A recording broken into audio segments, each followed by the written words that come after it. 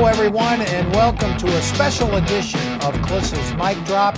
This one is special. It's not going to be Broncos related.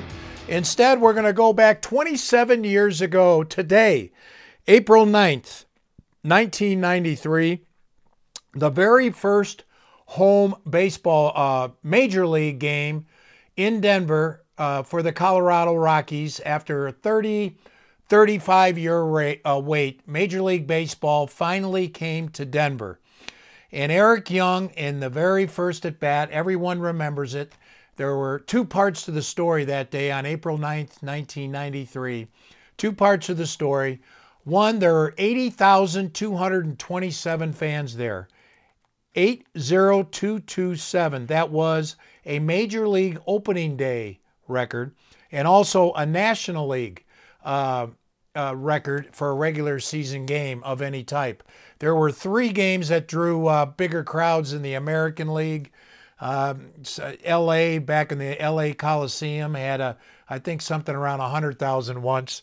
But no one's ever before or since in the National League or on opening day broke the Rockies record of 80,227.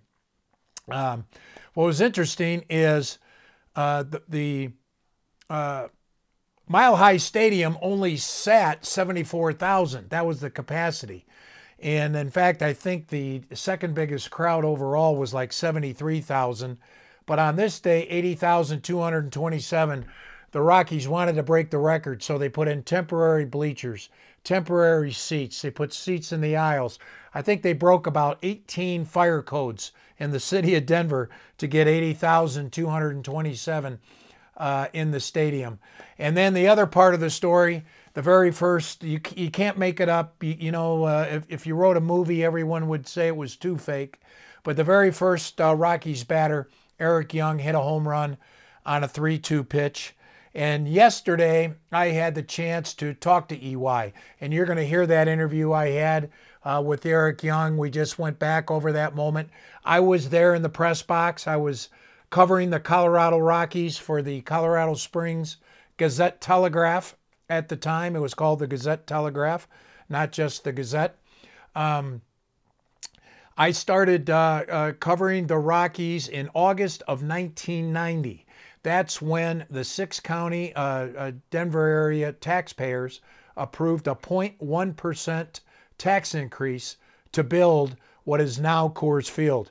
Coors Field, the expansion teams were to start in 1993. Coors Field construction was not going to be ready until 1995. So they had 2 years in the temporary stadium that was Mile High. That's where the Broncos played. So it was Mile High Stadium was an aging venue. The sod, the Rockies always had problems with the sod, as the Broncos did with the cutout baseball diamond during those 2 years. More years than that because AAA Zephyrs played at Mile High. But when we're talking to EY, and EY says to this day, people still come up to him and talk to him about that home run. People tell him that he was there. Probably more than 80,227 told him that he was there. That place shook. I mean, I was in a press box. It was a cramped, way overcrowded. We were elbow to elbow typing in there, and I thought for sure that press box was going down with all the stomping, the jumping up and down, just the noise of the place. It shook the whole building. I'll never forget that. Probably, I've been part of a lot of great moments as a sports writer in the area. I wasn't there when the Broncos beat the Raiders in the AFC Championship game in 1977 for the Broncos to go to the first Super Bowl. That was the height of Bronco mania. That was a magic moment from some of the historians, sports historians that are still with us today. I was there for the Tebow to Demaryius Thomas playoff. That shook the whole city was shaken on that one in that overtime 80-yard overtime playoff upset against the Steelers. That was at the Broncos' current football facility, which, boy, what are they calling it right now? It was Broncos Stadium, Empower Field at Mile High is what they call it now. Sorry about that, Empower people. And then I wasn't there when the Avalanche won a couple Stanley Cups. I wasn't there in Rocktober for the Rockies in 2007. I had already moved to the Broncos beat, but I've been part of some big ones. And the moment, as far as a singular moment, I don't know how you beat the EY home run. And we reviewed that home run. It was off of Kent Bottenfield of the Montreal Expos, 3-2 pitch, fastball, belt high. Bottenfield later that year became a Rocky.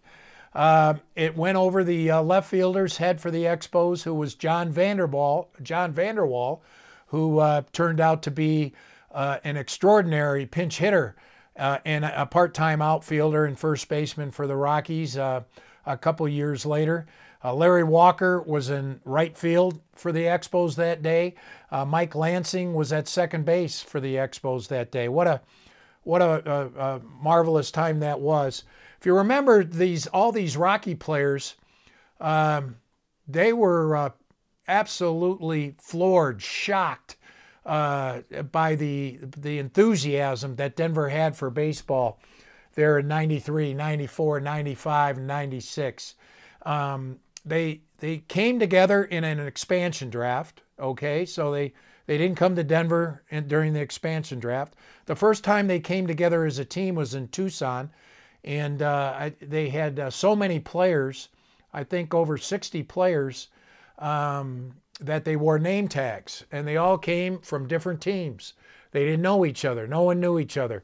A lot of them came from the minor leagues. Very few had major league experience, maybe a year or two. Bob Gebhardt, the general manager, wanted ascending players for his expansion team. They came together in spring training. Don Baylor was the manager, perfect manager for the Rockies. He brought a lot of strength, quiet strength, and he just had a strong presence about him that commanded respect. And he told these guys, you're not going to believe it. He had a press conference that blew him away when he was named manager. And just the enthusiasm for Denver. And it really, the reason why there was so much enthusiasm when they first started off is because Denver had wanted a major league team for 30, 35 years, going back to the old Continental League when the Continental League was spurned by Major League Baseball. They had many other owners. The Oakland A's were going to move their franchise at one point to Denver. That fell through. So the region was hungry for baseball. It finally came. 30 years of anticipation, pent-up joy, all came out spewing out when EY hit that home run. So let's go to EY in the conversation that I had with him yesterday about that home run he hit April 9th, 1993.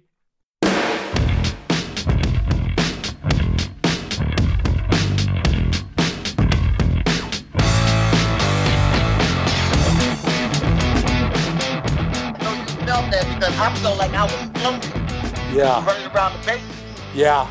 I mean, that was a feeling that in my career I've never experienced. Yeah, it's like, I think you told me the ground, it seemed like the ground was moving shaking up and down, and you were like... The whole stadium was shaking. It was unbelievable. Like, yeah. It was just like, really, I felt like I was running on air, like, I mean, I felt like I was floating going around the bases. I didn't really feel touching first, second, third base and home plate. I didn't feel it. It was like unbelievable. My body got numb. Yeah. And you know what? The funny part, I didn't realize the magnitude of that home run and what it meant. Yeah. To not only our team to jumpstart it, I was thinking offensive. That's all I was thinking about it. But to just people in that region. Oh, man.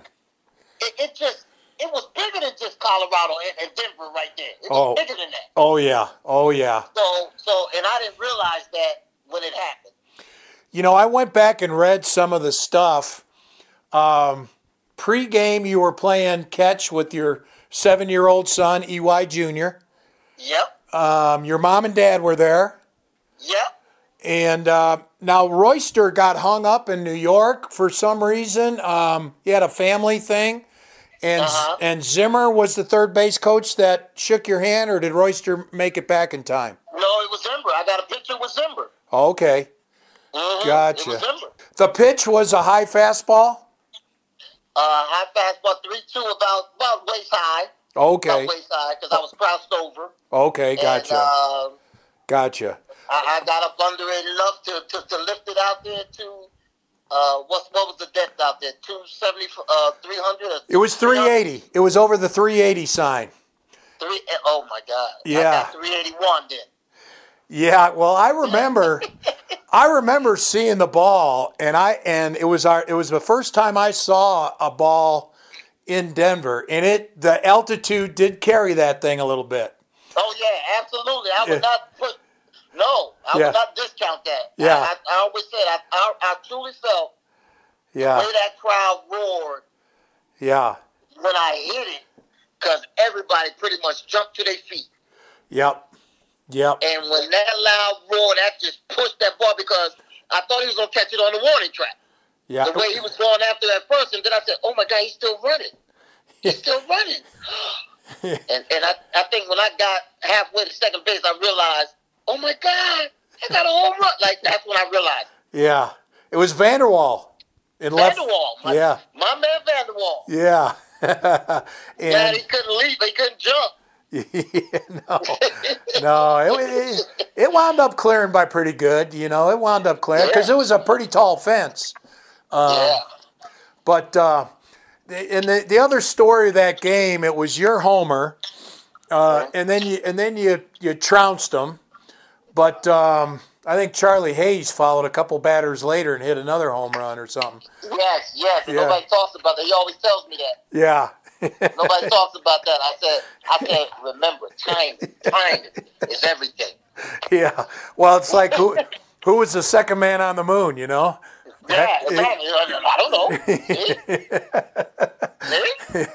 The other story was 80,227. It'll never happen again in Major League Baseball history. Yeah. Never happen again. And I think to me, it felt like, and of course I don't have a exact count, but it felt like it was 50,000 for BP. Yeah. That's how much that area was rocking. Yeah. That day from 9 o'clock. I think I came to the ballpark at 9 o'clock. Yeah. They was packed. Yeah. Already in the parking lot. And I said, this is going to be special. This is unbelievable. Yeah. How did you, has it amazed you? You just referred to it earlier. Has it amazed you that it is one of the most iconic singular moments in sports history? I mean, I think the Denver historians say when they Broncos beat the Raiders in '77 to go to the Super Bowl, your homer, when Tebow hit Demaryius Thomas in overtime for a playoff win. We had an overtime playoff game against the Steelers. Yeah.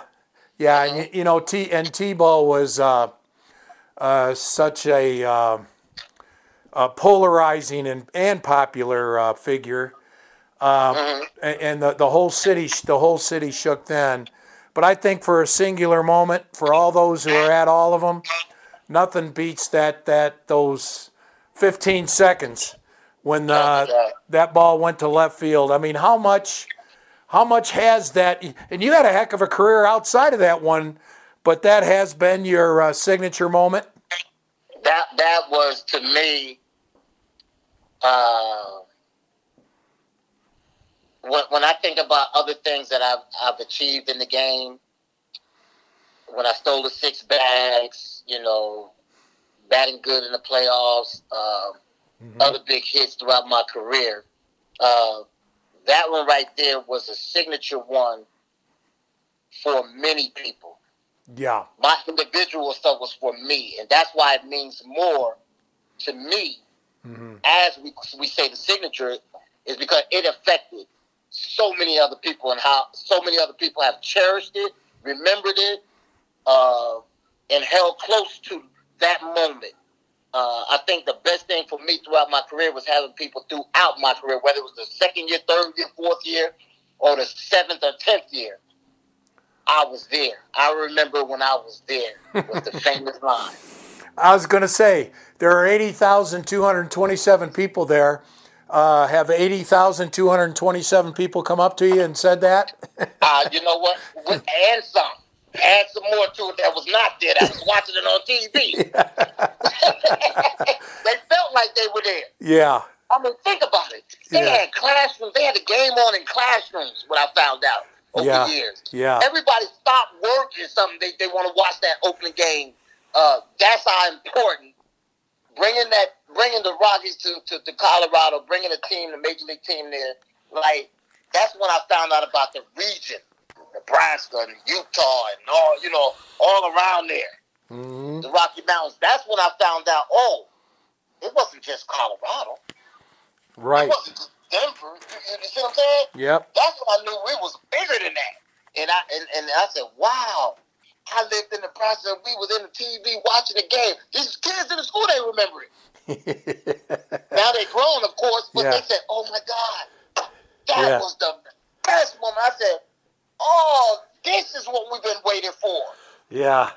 Something to hold on to for the rest of our lives. And no matter what has gone on in Colorado history, especially with the Rockies, that will forever live in everybody's mind. And they have told their kids, who have told their kids. Yeah. He was the one that had the first home. You see what I'm saying? So this is going to be an ongoing story to the day I die.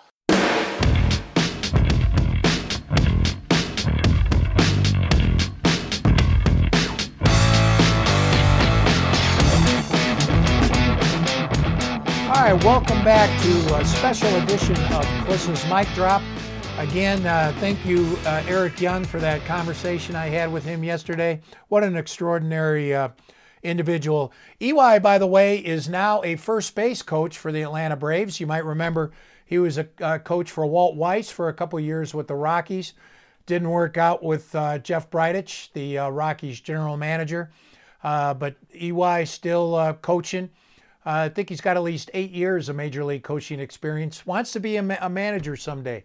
It'd be great if EY came back maybe for the 30th anniversary of his home run as a Rockies manager. You know, I really like Bud Black, but 3 years from now, that'd be a heck of a long run for Bud Black. But EY, excuse me, EY came from the Los Angeles Dodgers in the expansion draft. And, you know, he shook hands around third base with Don Zimmer, the Baylor's bench coach. Jerry Royster was supposed to be the third base coach. He had a family issue, couldn't get back to the home opener in time after he was stuck in New York, where the Rockies opened up their franchise with losing 2 games at Shea Stadium against the New York Mets. I remember game 1. Doc Gooden shut him out. I think it was 3-0 in that very first game. The Rockies might have had 2 hits. EY had one of them, by the way. So the Rockies come back 0-2. That didn't matter. You know, they opened up with the New York Mets. Those are the first 2 games officially. Those 2 games mattered to the standings. But to Colorado baseball fans, all that mattered was baseball on April 9th. 1993, the very first home game in Denver. EY hits the homer. The Rockies go on and win that game 11-4. Bryn Smith pitched 7 shutout innings. He was the veteran, and he really pitched like an ace that day. Unfortunately for Bryn Smith, he got caught up in the Don Baylor go, go, go Rocks movement. He had everybody stealing. Baylor was new to managing, and he liked to put on a play just about every time there was someone on base. Bryn Smith, who was aging, Bryn blew out his hamstring, and he really never was the same after he blew out the hamstring. I think he was 2-3, and before he was released from the Rockies during that 1993 season, but he had 7 shutout innings. The Rockies, I believe, were up 11-0 in that game. Steve Reed, who turned out to be one of the best relief pitchers in Rockies history, didn't quite have it that day. He gave up 4 runs, but still the Rockies routed the Expos 11-4. To give you an idea, that year there were 80,227. That is still an opening day record for the major leagues and a National League record. But the Rockies also played before 9 other crowds of at least 70,000. They played 18 games before crowds of at least 60,000 and 36 more games before crowds of 50,000. So that's 63 out of 81 home dates that the Rockies drew at least 50,000 to their games, which, those type of attendance records, they did set the attendance record that year. I believe it was 4,483,000 and change, which is a single season record that will never be broken, in part because ballparks, all the newer ballparks that have been built since the early 90s, most of them don't even seat 50,000 anymore. Coors Field barely seats 50,000. Jerry McMorris is supposed to only seat 43,800. But after they were drawing regular crowds of 70,000, both in 93 and 94, McMorris expanded the seating at Coors Field, added another 6,000 plus seats. But what a moment for EY. It goes down in history. EY didn't, as he said in that interview, he didn't quite understand it. He didn't understand how pent up the emotions were for baseball here in the Denver area, and he just released it all in one shot. What a great time it was. 27 years ago today, EY hits the homer, and the Rockies are born in Denver. Believe it or not, 27 years later, the Rockies still haven't won a National League West Division title. They've never won a division title. They did get to the playoffs as a wild card in 95. That was a magical time. They got to the playoffs in 2007 when they had that incredible Rocktober run. I think it was 21 out of 22, won 21 out of 22 games to get to the World Series. Then they had to wait a week before playing their first World Series game, and they got swept by the Red Sox. And then in 2009, they made the playoffs again as a wild card. They've made it a couple years there, play-in game. I think it was 17 and 18, and now it looks like they're struggling again with their pitching. So hopefully the Rockies can get back there somehow, some way into the playoffs. Just tough. No one knew the challenges at the time of just how much different baseball would be at altitude, especially when they went to Coors Field, where there seemed to be that vacuum to right center where the ball really carries. But again, 27 years ago today, Eric Young with that home run that went down in history. Hope you enjoyed the interview. We'll come back with you again next week on Klis's Mic Drop as we go through the Broncos 2020 draft, and we look ahead to that and what John Elway, Matt Russell, Vic Fangio are going to do with their 10 picks.